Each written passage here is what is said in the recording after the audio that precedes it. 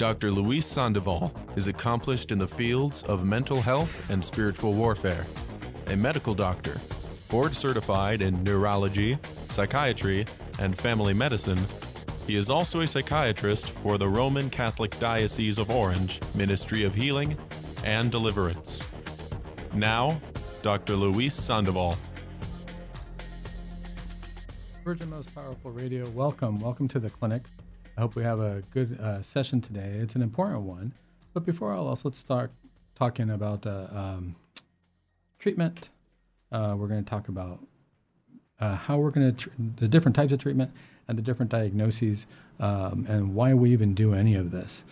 This is important to talk about because I've had a few patients who've come into the clinic this week, and they just had different ideas as to how they want to approach their treatment.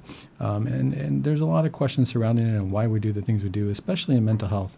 And it's important to recognize that, yes, people do have certain reservations and people have different ideas. But before we get into that, let's start with a prayer. In the name of the Father, and of the Son, and of the Holy Spirit, amen. Hail Mary, full of grace, the Lord is with thee. Blessed art thou amongst women, and blessed is the fruit of thy womb, Jesus. Holy Mary, Mother of God, pray for us sinners, now and at the hour of our death. Amen. In the name of the Father, and of the Son, and of the Holy Spirit. Amen. Well, one of the things that we do in the clinic, obviously, is we have people come in, we evaluate our patients. You know, you go to see a doctor, you go to see a medical doctor, a specialist, or you come to a psychiatrist. And one of the things to consider is, why do we even do that? Why do we go to the doctor? Usually, something's happened, we don't feel good, and we want to get a diagnosis. We want to find out what's going on with us. So we go there. What do we do on our end of things? When you come to the clinic, the first thing that we do is we look for a diagnosis. And it sounds obvious, but the real question is, what is it that we're doing when we look for a diagnosis? What we're really doing is something we call screening. So screening just means I'm going to look to see if there's something there with the purpose of treatment or not treatment. Because sometimes we can screen for things, and as you already know, I'm sure, there's a lot of times we can come up with diagnoses or conditions or look at certain things, and all of a sudden we realize, well, this is happening for you, or you have this, but we really don't have much of a treatment or a cure or anything along those lines. Common example is the common cold. We get colds every year, and it goes around, and people have it. And you come to the doctor, and what do we say? Well, we can kind of help out with some of the symptoms, and maybe you can take acetaminophen, or you can make sure that you take some nice warm fluids and soups and whatnot, and get some rest. And that's really the treatment for it, if you will. It's their symptomatology. There's nothing much else. I'm not going to get rid of it. It has to run its course, as we say.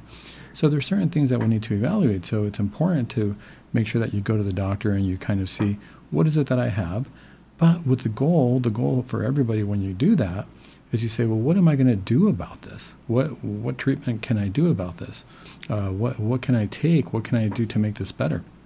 And it's important to consider that there are different options and many different options.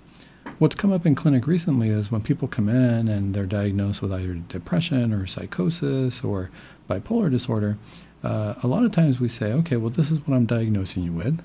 And the treatment is these different medications or these different therapies.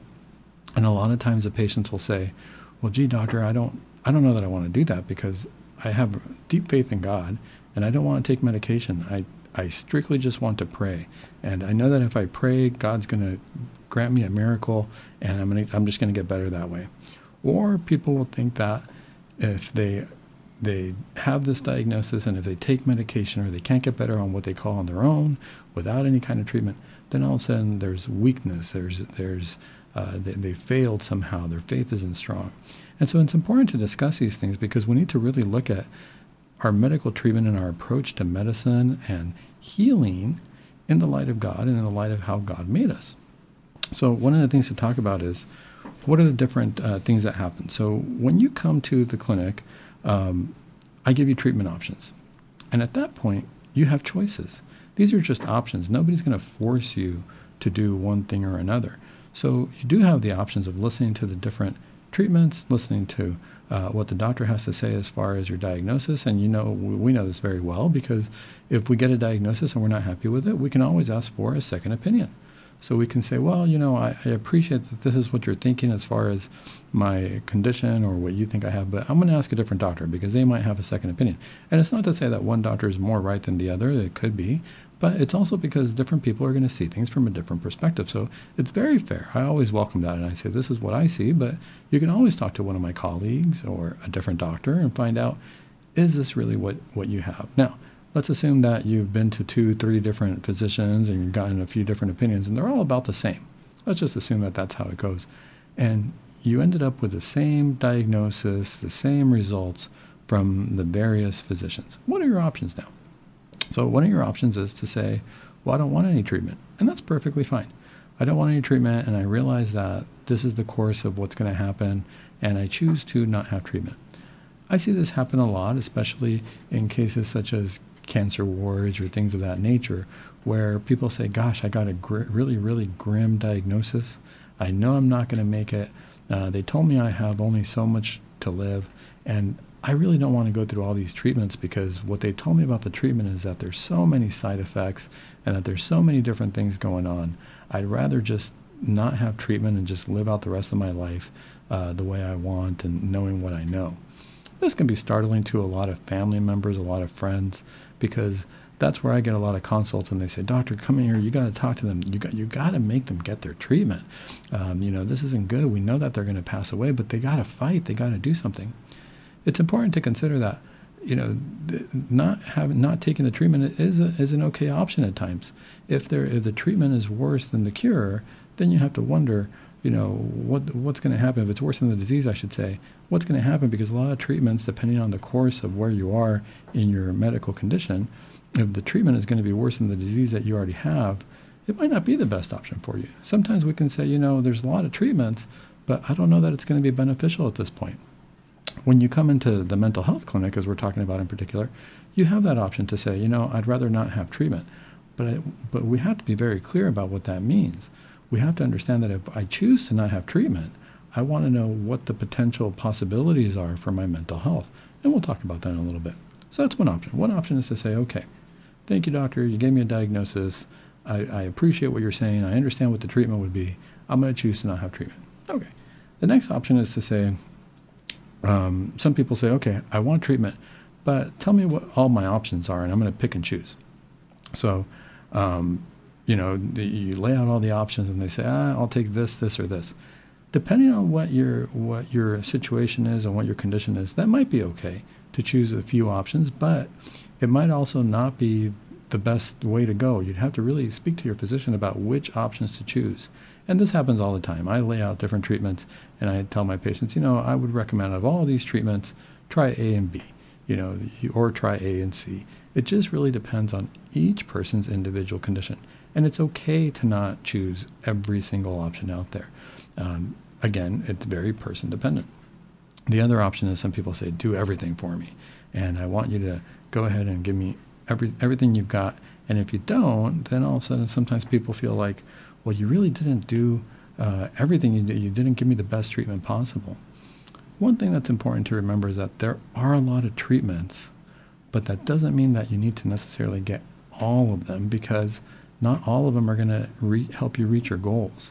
You really want to fine-tune to what it is that you want your goal to be and what treatment is going to get you there, or what variety of treatments are going to get you there. But what I want to focus on the remainder of our time for this hour is the idea that, it's an all or none in terms of for some of the patients that I see that say, I absolutely don't want any medication, and I only want to rely on prayer and God, and the other option is I want everything that you've got to me. So sometimes we see, or you've got to treat me with, and sometimes we see these extremes, and that can be very, very challenging. So one thing to consider again is, if we look at I only want to rely on God, we don't want to negate the fact that yes, we are relying on God, but I think that we really have this idea that we're relying on God all the time, not just with individual treatments. We have to look at how God made us and why it is that we're seeking the help that we need to get. A lot of times it's going to be physical ailments, but other times it is going to be mental illness. The challenging part with that is that we tend to separate the body from the mind, and we separate the body from the mind and from the soul even though they're happening at the same time. The art of mental illness is that sometimes what's afflicting us mentally can be biological. It can be the chemistries of the brain that are off. And other times, it's not necessarily the chemistries of the brain that are off to the point where I need medication for them, but maybe something like a therapy will help or something along those lines. The idea of all these treatments, though, is that none of them are necessarily against our faith belief, our Catholic beliefs. And I say not necessarily because we have to be cautious of what treatments might be in terms of especially different therapies or different things that are out there that might be considered trendy or new that we might not necessarily want to follow within our Catholic faith. These are important things to consider because we believe also that God made us in a certain way, and the most important part for the mind is to let the mind get to know God, not to focus on ourselves. That's really going to be the key to all of this, because if we're going to focus on a treatment, we got to remember, I want to get better, but what's the purpose of me getting better? What's the point of me feeling good? Is it so that I can feel good and serve myself and improve my own self-worth and just feel important about myself? All these things are important. We want to have a good self-esteem, but our end goal has to be to use all that and to make it focus on God. If we don't, if we lose sight of that, that's where we run into trouble. That's where all of a sudden we can say, I'm going to be good for myself. I'm going to improve myself, and I'm going to use my own power. When we do that, when we start saying, I'm going to use my power, the power of the universe, we leave God out of the picture, that's when we can start opening up ourselves to things we really don't want to have in our lives. More about that when we come back.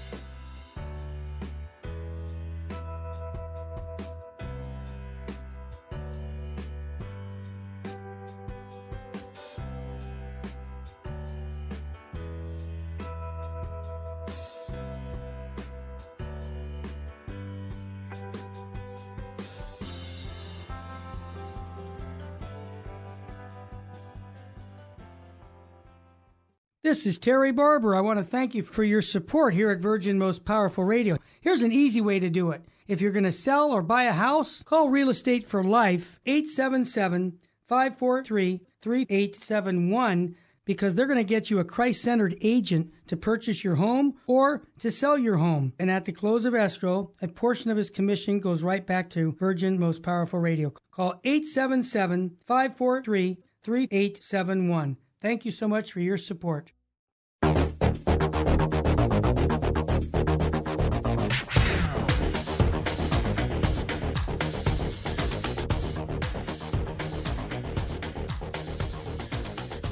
Well, welcome back, Virgin Most Powerful Radio. Welcome to the clinic. Today we're talking about treatment and medications and what this means in light of our faith. There's a lot of confusion sometimes, and understandably so. You know, we believe that we're made by God, and we know that God made us as having a physical body. He made us as having a mind, and He made us as having a soul. We're kind of a three-part being, and we sometimes get confused as to what does that mean when all of a sudden our body breaks down, our mind isn't working the way we want it to, and what does that mean as far as our treatment?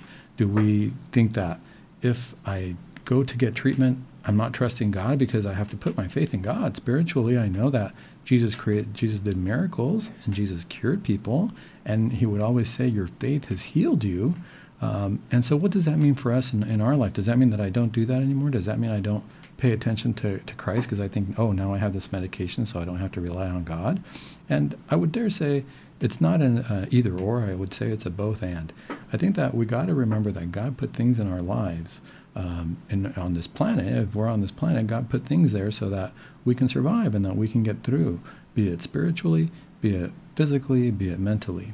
So let's talk about, during this next part of the segment, let's talk specifically about medications, prescribed medications, pills. When you come to the clinic and you get diagnosed, and we offer you different prescriptions, chemical prescriptions, be it something as simple as a aspirin over the counter, or something that we have to prescribe. These are things that we put into our bodies, and we wonder, how do they work? Well, how do we know what to give you? How do we know, well, this is what I'm going to prescribe or whatnot? Obviously, we screen for the diagnosis, and based on the diagnosis, what we study in medical school is, what is that doing to the body? What's the biochemistry, as we call it? What are the chemicals in the body that are working, or in certain cases not working adequately to where they need to work? And what's the optimum? How do we want them to work? And these medications that we've come up with, that we've discovered, hopefully they're going to address those chemical issues. And sometimes they do come with their side effects, because obviously we're putting something into our body, depending on the medication. And this is where I would say, and I stress, talking to your physician about, well, what is this medication doing in my body? What am I taking it? How is it supposed to work? In other words, what we call the pharmacology. What's the pharmacy doing? The pharmacology. What's the chemical in the medicine doing with the chemical in my body in order to help me improve? And these are important things to consider, because when I prescribe medications, I see the extremes where people come in and they say, doctor, fix me. I want the pill. I want the one magic pill that's going to fix me. And then I get the other extreme, like we were saying before, where it's like, nope, I only want to rely on God, and I don't want any pills. And, either way, it's okay, but I think it's important to have the conversation as to, why are we looking at both of the extremes, and really what's realistic, based on what we know. Now, I'm not against miracles at all. Let's start there. I'm all for miracles. I believe in miracles 100%. I also believe in what we've studied and what we know in terms of the medical field and what my experience is.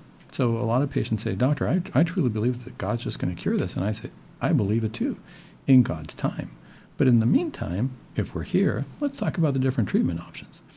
When it comes to medications, and if we have this idea of, fix me, there's got to be a pill, there's got to be something, I believe that there is. I believe that there's a way to fix it, but I don't know that there's one pill. And then the other question is, what do you mean by fix me? Really, the most important thing that we have to ask ourselves is, what is our goal? What's the goal that we have in terms of, what does that mean for me? Because there's some people who show up and they've lived with chronic pain, and they've had all these issues their whole life where they can't really walk well. And to be realistic, I don't know that I'm going to get you to be able to sprint down the street or on a field or in a race or anything along those lines if you've had chronic back pain or leg pain. But we have to be realistic about, well, what does fix it mean in this case? It means you want to be able to walk a little bit further. Yesterday you were walking 1 block. Maybe now you want to be able to walk 5 blocks. You are experiencing a certain level of pain perhaps, and you don't want to experience that anymore. And what we have to consider is that every condition is different.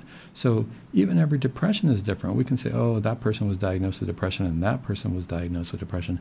But they're two very different depressions, because God made us very individually. And God's plan for us is very individual. So the way we react to things, the way our body reacts, the way our mind reacts, is also going to be individual. This is why it's important to look at the variety of treatment options. One treatment that might work for one particular person might not work for another. We see this all the time. I see my family sometimes will say, gosh, this person's not feeling good. You know what? I've got this old medication in my drawer that my doctor gave me. I think I'm going to have them give it to me. I felt really good taking it. And here, why don't you take this one? And, while that might work, I don't recommend that because that prescription was given to you in particular, and it might not work for the other person, even if you are related. Granted, yes, if I look at the genetics of it all, and if one particular, say the mom is suffering from anxiety and she's doing really well on a medication, and now I'm treating the daughter or the son, I'll look to that medication again first because obviously there's a genetic component there that's working. But believe it or not, sometimes it doesn't work. Sometimes they need a completely different medication. So that's one thing to consider in terms of finding the perfect pill or the perfect medication. Even if we look at somebody, we talk about the mental health part, but if we look at somebody who's diabetic or who has high blood pressure, it's all different. One person might say, for my diabetes, I have to eat this kind of diet and I have to only take a few pills. Another person might say, well, for my diabetes, I have to take insulin and I have to, have a very much more strict diet because the bodies are working differently. It's the same process within the body, but how it works, how quickly it works, how it reacts to different treatments is going to be different for each person. Some are going to be similar, some not. The idea behind fixing it, however, can get really frustrating, and rightfully so, because some of my patients will say, well, doc, I've tried this medication and this medication and this medication. Nothing seems to be working. And that can happen in the field of mental health. It can be very challenging because obviously what we're treating is not necessarily a laboratory result. If I'm treating high blood pressure, I can measure high blood pressure. I'm getting some numbers down. If I'm treating diabetes, the same thing. I can look at the log that you keep of how your sugar is during the day, and based on that log, I can adjust medication accordingly.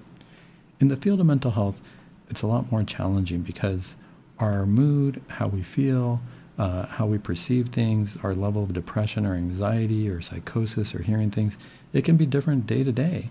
It can depend on what's affected me. It can depend on what kind of experience I had that day. If everything went right for me, boy, I'm feeling pretty good. My anxiety's pretty low. If all of a sudden I got some bad news that, somebody got in a car accident or something major happened, there was a tragedy in our family, well, my anxiety is going to be high. Granted, that's also probably going to affect my blood pressure. It's probably also going to affect my diabetes. But again, if I can look at those, I can look at those through the numbers. I can look at the high blood pressure and read that high blood pressure and see, well, do I need to make any adjustments based on that? And I can know how much because it's all quantitative at that point. In the field of mental health, it's very qualitative. And so, one, we want to get on the right medication. But what that means is the right medication might just control how I'm feeling day by day, even though there's going to be fluctuations. A lot of people feel like, oh, if I'm on this pill now and this worked for me today and I felt great for this last week or the last 2 weeks, that's it. I shouldn't feel depressed anymore. I shouldn't feel anxious anymore. And if I do, something's not working. Not necessarily. It's always good to evaluate the medication. Is it working? Is it not working? How's it making me feel? But at the same time, just because I'm having a bad day, that doesn't mean just because I'm having taking the medication, doesn't mean that I can't have a bad day at the same time. So the medication is there to control most of my mental state, my mental well-being, but there's going to be fluctuations based on what's going on. So finding the right medication really means which is the medication that's getting you to feel closest to your goal the majority of the time. If you can get there without feeling like you're breaking down or that you're actually able to get through the day, we're pretty good. Now, we're always fine-tuning. We're always trying to see, can we make this better? Can we make you more relaxed? But it's important to recognize that it's going to be different. It's going to be different for different people, and sometimes it takes a few trials of different medications to get there. That can be frustrating. But what I can tell you is once a patient finds the right medication, boy, are they happy. They're satisfied. It happens, where you take the medication, you've been taking it for a while. Some of them, it takes about a month for it to kick in. And that can be very frustrating because all of a sudden you have to have this patience. And now that you're taking it for a while, all of a sudden, 1 day, 2 days, you start to say, wow, that normally would have affected me. I was in a situation that normally would have made me very upset or very anxious. And I didn't react that way. My body didn't react. My mind didn't react. I'm feeling more like myself. That's the key. That's the goal. And once we're feeling like ourselves in our Christian faith, what's the point of taking this medication? Does it mean that I didn't have faith in God? No. The medication helped me out because I wouldn't tell somebody who has diabetes not to take their medication. I wouldn't say you got to have faith in God to control your sugars. Or somebody who has cancer to say, I think if you had more faith in God, you have to kind of make sure that that faith will help to the cells not to multiply. I would always tell them, take your medication because biologically that's how we're built. We're made in a way that our bodies can react to certain things. We need to eat. When we're eating, we're taking in chemicals. We're taking in proteins. We're taking in, carbohydrates. These are all chemicals that we're taking in that help the body run smoothly. We need that. We absolutely need that. When we drink water, we're taking in the molecule H2O. We're a very biochemical being. And so therefore, these medications are just there to help our biochemistry. Now, let's go to the other extreme where people say, I only want to rely on God. The hard part there is that sometimes it can be faith-based or sometimes it can be culturally based, because this isn't true across the board. Some people are very comfortable taking medication and say, even though I'm taking medication, I know that God is there and I'm using my faith as well. And that's the ideal. That's really what we come down to when it comes to the pills. I say, take your medication and pray. Don't stop praying. We're going to talk about prayer a little bit later on, but that's the important part to consider, is that just because I'm taking medication does not mean that I betrayed God. It means that there's a medication out there that we found that's going to help my body get better and help me feel like myself. And our goal, again, every time we're trying to feel like ourselves, is so that we can have the right mindset to worship God. That's it at the end of the day. Our whole purpose here is to know God and to love Him. Then we want to get our mind in a place where we can know God and we can fully love Him to the best that we can in this world, even though it's not perfect. We're flawed as human beings because of our fallen nature, but to the best of our extent, to the best that we can, we want to make sure that we extend our mind and focus on God as much as possible. That's the purpose of taking the medication or doing anything that's going to get our mind in a position where we're thinking clearly. One of the things that happens, though, when we say we want to rely on God, it's not necessarily a lack of faith, I've noticed. I think a lot of people feel that taking medication is more of a sign of weakness, because we can conflate, and it's easy to confuse when we're having conditions of a mental breakdown or a depression or an anxiety or anything along those lines. There's a fine line between, is this being caused by the chemistries in my brain, or is it something where sometimes people will say, you just need to buck up. You just need to, pull yourself up by the bootstraps and get your emotions together. It's important to think about that topic, and we're going to talk more about that when we come back. But it's important to consider that just because we're saying that we're taking medication, it's not a sign of weakness. It's not a sign that we can't get better. We have to listen to what our bodies are telling us, and sometimes that medication is important.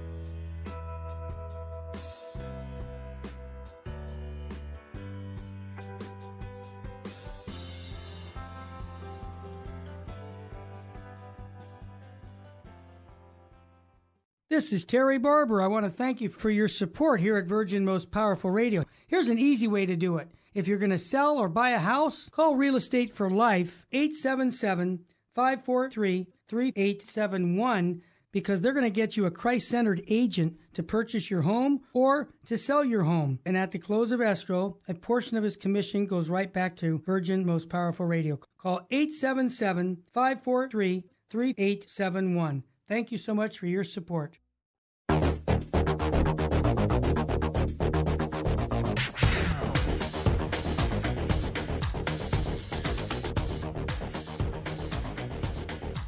Welcome back to the clinic, Virgin Most Powerful Family. Today we're talking about the topic of treatment, diagnosis, and what does treatment really mean? You know, we diagnose something, you come to the clinic, you talk to your doctor, and they tell you, gosh, I think you've got this, or this. I think this is why you're not feeling well. And based on that screening method, based on the result of that, all of a sudden we start talking about treatments. And different treatments are going to mean different things for different people. We're talking a lot about, do I take medication? Do I rely on God? Do I have to choose? And ultimately, I have to say, it's both and. We take the medication and we rely on God, assuming that the medication is what is right. One of the things that happens is different forms of treatment. We talk about medication and we think pills all the time. Well, pills are one modality of treatment. And talking to your doctor about the different medications, what they do, what the side effects are, and what it's going to do in your body is very, very important. But remember, that is one treatment modality. We always talk about how we're body, mind, and spirit. The medication is going to help our bodies. It's there for the chemistry, for the biochemistry of how things are going to change. Where it's very common, most people will say, gosh, if I have a headache, I'm going to take an aspirin, I'm going to take acetaminophen, I'm going to take ibuprofen. These are different chemicals that we put in our body to help relieve the pain that we're having at the moment. Sometimes the pain that we experience comes from mental illness or physical illness, and is being caused by the chemistries in our brain or the chemistries on different organs of our body. It's all really body related. It's not, we say mental illness and physical illness, but the reality is that the organ of the brain is a physical organ, so it's still a physical illness sometimes if we're feeling depressed or anxious, and the medications help to balance that out. What happens, however, let's say that you come into the clinic to your psychiatrist, and we say, I've been talking to you, you are experiencing some depression, some anxiety, but I don't think you need medication necessarily just yet. I think that you can help your brain and you can alter the chemistries in the brain and your well-being and your mind just through therapy. Therapy is another modality of treatment. So it's another medication, if you will. We always think of medications as pills, but therapy can be a medication. Why? It's very easy to see. How we think is going to affect how we feel. It's going to affect how our brain is functioning. If I give somebody good news about something, or I wish them well, or I'm very positive with them, they're going to start to feel happy. If I'm joking with a person and I make them laugh, they're going to feel happy. That's changing the chemistries in the brain. That's a form of therapy. We say laughter is the best medicine. Laughter is a form of therapy. If you can laugh, why do people fill audiences, fill stadiums, fill theaters where we want to hear a comedian? Why is that the case? We actually go somewhere so that the whole audience can laugh. It's a form of therapy. We feel really good afterwards. It has altered the chemistries in our brain in such a positive way. There's different types of therapy. So laughter is one form of therapy, absolutely. It's one of the best forms of therapy ever. If you can get yourself a healthy, clean joke and laugh for a while, I highly recommend it. There's other forms of therapy, however, when we're feeling depressed, we're feeling anxious, and even the jokes don't sound good. We recognize intellectually that they might be funny, but it's not touching our heart. It's not getting there, and we realize something's just off, but I don't think I need medication just yet. Well, let's talk about therapy. We go and we talk to a therapist, we talk to a psychiatrist, and we find out that we express to them how we feel. In order for therapy to be effective, however, we have to have something called insight. We have to recognize that there is something in ourselves, not necessarily that's wrong, but something that we might want to change, or something that we might want to alter in our form of thinking, our form of how we behave, our form of how we see the world. And we have to be able to recognize that there's something there that we want to change, but that we're going to have to put in our own effort to do that. And so therapy is not necessarily for everybody. You have to meet those conditions in order to be able to have an effective therapy. let's say that somebody's fully psychotic or high on drugs or completely drunk. If somebody shows up to a session and their mind is altered because they've been drinking alcohol or they're psychotic, therapy is not going to be effective. Their mind is not there. They're not consciously there. And so that can be very challenging because there are some conditions, not necessarily because of drug use, but let's say somebody is schizophrenic and that they are fully psychotic and the medication is kind of helping them out, but they haven't reached that insight. They don't recognize that there's something that they're not thinking clearly, or they believe that they're being chased or they're being followed or they're being watched or that everybody's against them. But if they truly believe that, and there's no sense for them to say, gosh, I know I'm having these thoughts, but I know that they're not real or they're not accurate, therapy might not be beneficial because you're challenging somebody who truly believes what they're experiencing. In order for therapy to be effective is, I have to recognize what I'm experiencing, but I have to have this recognition that I want to do something about it. Very commonly when people come in for, say, couples therapy and they say, gosh, every time my spouse does X, Y, or Z, this is how I react.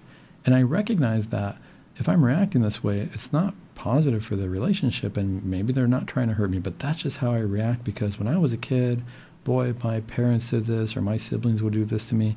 And so every time I see somebody do that again, I get triggered, even if they're not trying to hurt me.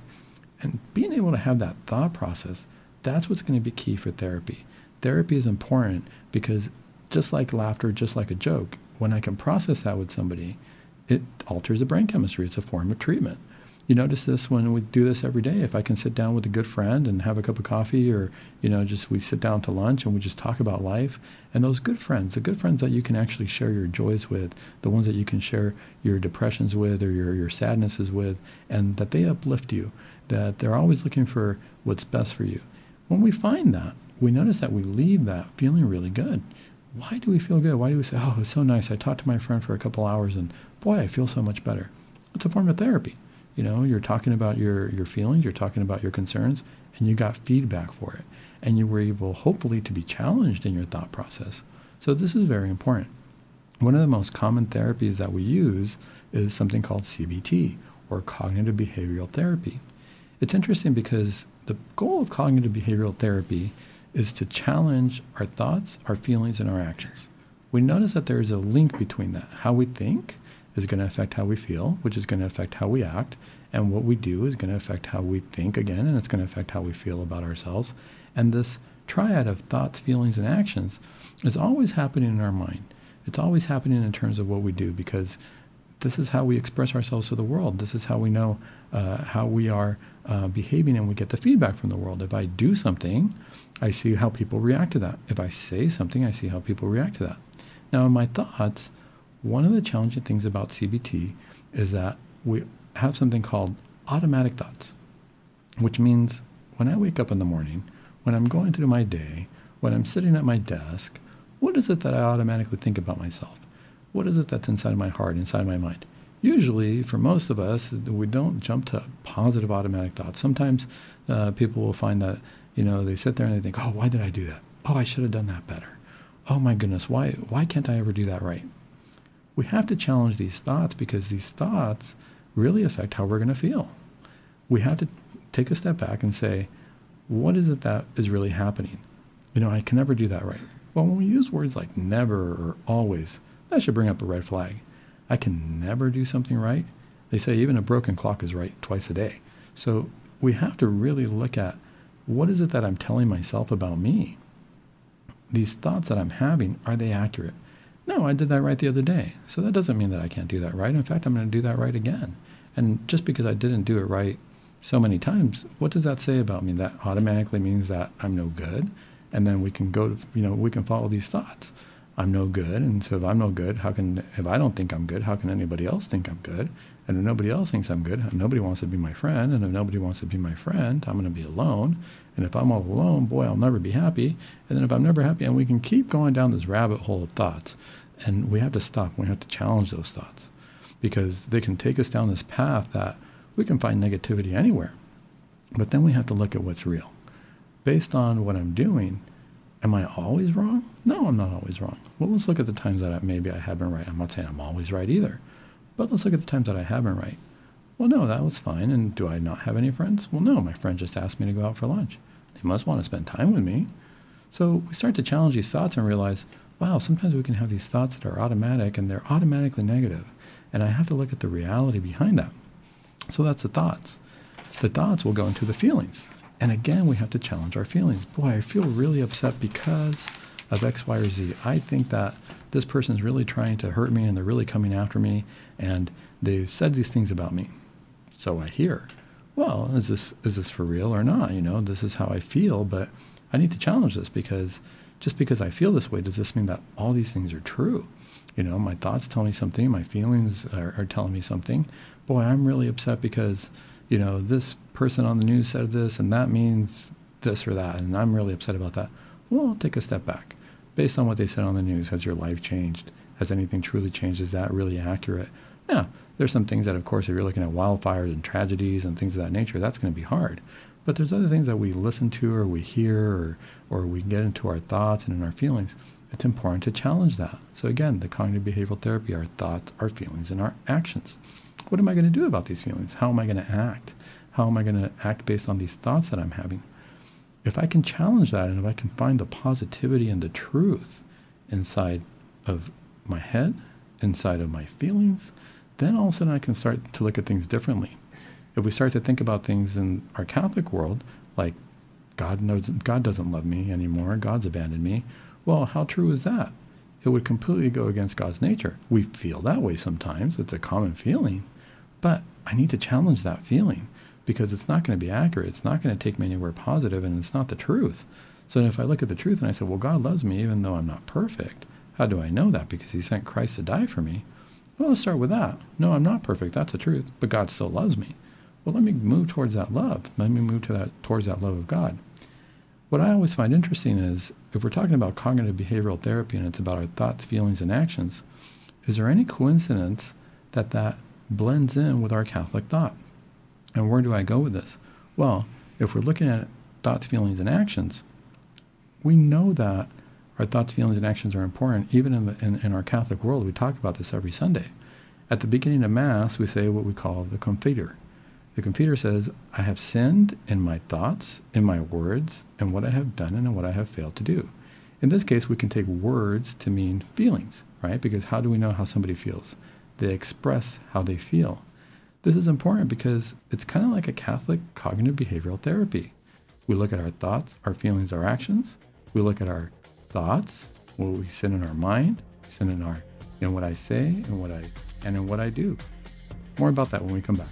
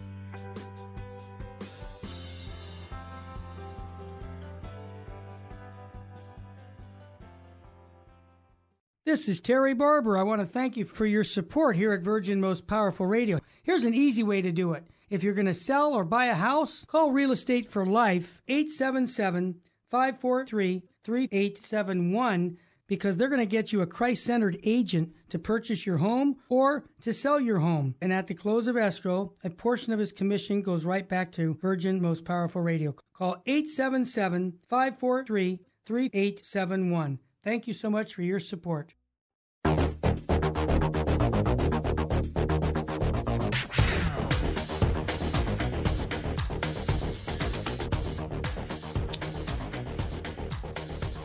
Welcome back to the clinic. I hope everybody's doing well today. I hope you're enjoying the show. Today we're talking about diagnosis and treatment and really what that means for us as Catholics. We're talking about treatment in the medical sense and in the mental health sense. And we're talking right now also about therapy. So we've talked about pills. We've talked about what does it mean to get a prescription, making sure you talk to your doctor about what your prescriptions mean. And right now we're talking about therapy and what does therapy really mean? One of the most common forms of therapy we were talking about was cognitive behavioral therapy, where we challenge our thoughts, our feelings, and our actions. And I was saying this is no coincidence that when we talk about thoughts, feelings, and actions in the Catholic world, this is also where we look at where we can fall into sin. At the beginning of every Mass, we talk about how we can sin, and we apologize to each other, and we say, I have sinned in my thoughts, in my words, and what I have done, and what I have failed to do. Failure to action as an action. This is important to consider, and why. Why do I blend these two? Why do I say, well, it's interesting that we talk about CBT as thoughts, feelings, and actions, and yet we also talk about this in terms of how we sin. It's important because when we do therapy for CBT, in a way it's it's an examination of the mind, not an examination of conscience, but it's an examination of the mind where we ask ourselves, am I thinking truthfully? Am I feeling truthfully? Am I acting truthfully to myself? And that's fine, we can go with that. But if we stop there, we're falling short. Because if you notice, when we examine our conscience under our Catholic faith, we say, am I speaking correctly? Am I thinking correctly? And am I acting correctly in the eyes of God? How does God see me?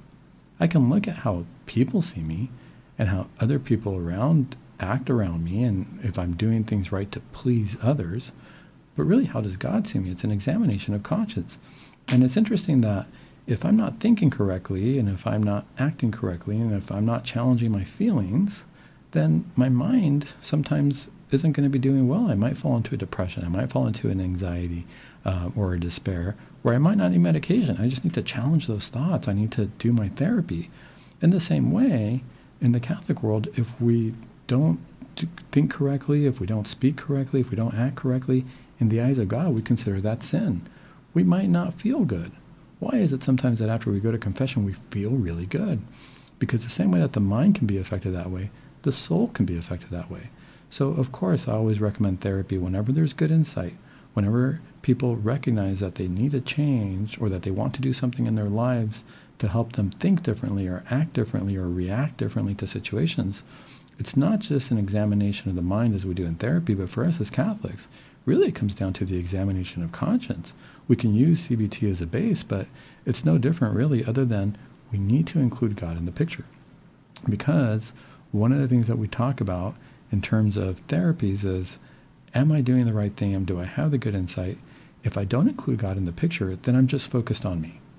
Then there's no sense of, okay, so I'm doing better for myself, but what's my end goal? When we look at how we're made and what our true end goal is in the spiritual world, once we include God in that, then it makes sense. I have to do this right in the eyes of God. That's where we find peace. That's where people find that they feel great and it doesn't matter what's going on around them. Now I don't care what people think about me or don't think about me. If I'm right with God, everything else falls into place. If I'm right with God, I'm going to take my medication that I know is right, and I have peace with that. If I'm right with God, I'm going to listen to my therapist, but I'm going to make sure that I put everything in the light of God. Another form of therapy that's very common right now is people talk about mindfulness, and they start to use Eastern type mindfulness where they really focus on the person and they focus on who you are, and they would call it centering prayer, and I focus on how I'm feeling in the moment, and I focus on me, and I open myself up in terms of how, the powers of the universe, and where's my anxiety, and how am I right now in this moment in relation to nature, and all those things are good for calming the person down. They're going to see some effect, but we're leaving God out of the picture. Meditation is never bad. Meditation is always good. In the Catholic world, we've learned meditation from the monks, from our fathers in the deserts, from different people. They're always in meditation. But what does meditation mean? It doesn't mean for me to focus on my emotions and my feelings in order to just make myself feel better. Everything is geared towards how can I get closer to God. So I am going to focus on the moment. I'm going to focus on my moment right now, and I want to meditate on how I'm feeling. But I'm going to meditate on how I'm feeling and how that's getting me closer to God. That's the meditation that we do as Catholics. This is why something like the Rosary is such an important meditation. When we're praying the Rosary, we're praying the Hail Marys, but the Rosary is a meditation on the life of Christ. Our end goal is to unite ourselves fully with Christ. So it makes sense that if we're meditating on the life of Christ, we're going to feed the soul that way. We're going to reach that connection that we need to make, and we're going to be the vine and the branch together. Not the branch falling off of the vine, but feeding from the branch and the vine together from that soil that comes from God and Jesus. It's important to note that, because I have a lot of my Catholic patients who ask me and they say, oh, I heard meditation's really bad. I'm not going to meditate, or I'm not going to do these things because I've heard that it's a terrible practice and it's going to take me in the wrong direction. Well, no, meditation is great. The end goal is Christ.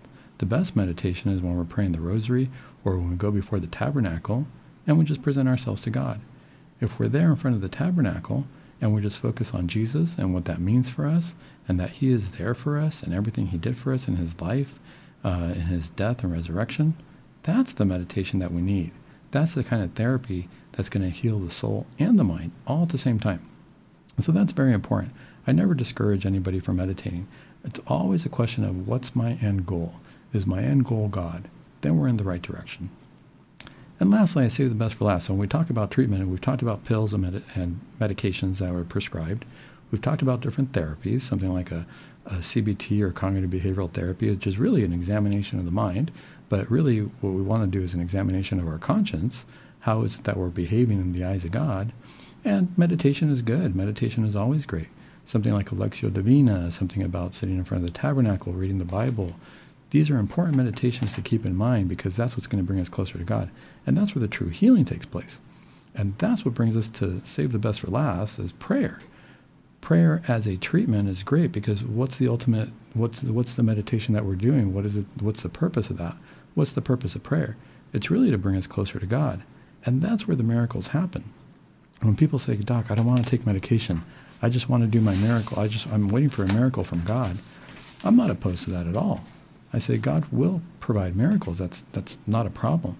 But what are we doing to request those miracles? One of them is God's going to say, well, I provided you medication. I provided you an examination of conscience. I provided you a mind to do that. I provided you medication, as you see, to cure bodily illnesses and mental illnesses.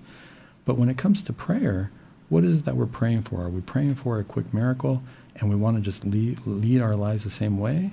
Or are we willing to say, I'm going to pray for this miracle, but that means that there's got to be a change in my life? And again, that comes back to the therapy, that insight that we have to recognize and say, you know what, maybe I'm not doing this right in my life. I think I'm doing it right because everybody else says it's okay. Everybody else is doing it, so that's fine. Well, I'm not as bad as that person. Look at what they're doing. I'm much better than that. And it's easy to fall into that. It's easy to fall into that mind process because it's very common. How could we not think that way? We're always comparing ourselves to who am I better than, or who am I worse than, or what's happening. That's human nature. It's what we do. But really, when it comes to comparing ourselves to ourselves in the eyes of God, that's where the true prayer takes place. If we look in the Gospels and we look at when miracles happen for people, what was going on? What was happening during those miracles? Well, people would see Christ and they would say, Jesus, Son of God, you can heal me if you want to. You have the power. I know you can do that. And I know that I will get better if you want me to be healed. And Christ says, your faith has healed you. And that's important. It's important to recognize that. And this is, I think, where we fall into the trap of thinking like, well, if my faith must not be good and that's why I'm sick. That's not necessarily the case. There's cases where they ask Jesus, why is this man blind? Which of his parents sinned? Or why is this man not well? Is it because he sinned or his parents sinned? And Jesus said it had nothing to do with that, meaning that it had nothing to do with a lack of faith or a sin that took place, and that's why they're not well. He said this is just the way God wanted it. So we need to consider that as well. But when the miracles took place, we have to look at what was in the heart of the people as they approached Christ. Jesus was crucified by the authorities because he was claiming to be the Son of God. They didn't like that. That was called heresy for them, because even though they were waiting for the Son of God, nobody could be the Son of God, because that was going to be a problem. And so when Jesus was crucified for this, it was because of what he was claiming. When these people, whether it be the lepers or somebody who was blind or somebody whose hand was deformed, whenever they went to Christ and said, I know that you're the Son of God, you can heal me, they were risking everything. Because at that point, they are also declaring that Jesus is the Son of God. They are also saying that, this is what I believe. They are within that realm of heresy, if you will, for the local authorities. So they were actually risking their lives in order to say that Jesus is the Son of God and that this miracle is going to take place. That's the level of faith they had. Because if we think about it, how do we know that that was the risk that they were taking? Well, when Jesus was arrested, even St. Peter, of all people, denied Christ because he was afraid. Because if he would have said, yes, this is the Son of God, he would have been crucified right along with Christ. He wasn't ready for that at the time. But these people who had nothing else, they recognized at that moment that Jesus is the Son of God and this is worth risking everything. Sometimes it gets to the point of having nothing else. Sometimes this is where our faith really grows, and this is where our healing takes place. When we feel like we're abandoned, we're lepers, we're off to the side, there is nothing else there. Actually, that's where kind of we find Christ. When we've been given a terrible diagnosis. I had a patient who was diagnosed with end-stage kidney disease, and they had to do dialysis, and they were looking grim, and they were tired of the dialysis, and they realized, I've got nothing else but Christ now. I'm going to rely on Christ. And they stopped the dialysis. Now, they didn't get better. They took their natural course, and they passed away within about 3-4 months. But they got to the point where they realized, I don't need anything but Christ at this point. Their situation was very unique in terms of the dialysis versus mental health. I mean, we need to compare these two situations and realize that sometimes medication does help, and we do recommend it. But at the end of the day, the bottom line is, when we're looking for a diagnosis and when we get treatment, it is important to consider the different medication options, the different therapy options, and never ever stop praying, because we're body, mind, spirit. So we're going to need all three. This doesn't mean that we don't have faith in God. It doesn't mean that we've denied God. It really means that we're recognizing how God made us and praising God in each way. We pray to God by taking care of our bodies. We pray to God by taking care of our minds. And we pray to God by elevating our hearts to Him as well. Remember this next time you need treatment. There's different options. It's different for everybody. Talk to your doctor individually and see what's right for you. And until next time, this is Dr. Sandoval. Bye from the clinic.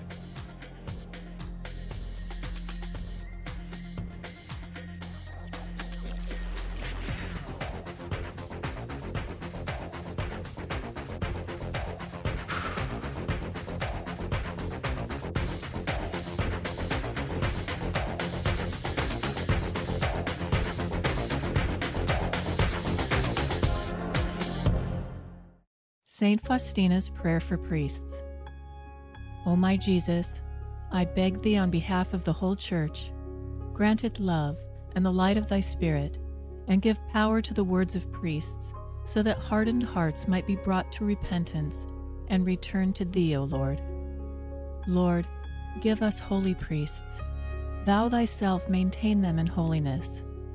O divine and great High Priest, may the power of thy mercy accompany them everywhere, and protect them from the devil's traps and snares, which are continually being set for the souls of priests. May the power of thy mercy, O Lord, shatter and bring to naught all that might tarnish the sanctity of priests. For thou canst do all things. Amen. Virgin most powerful, pray for us.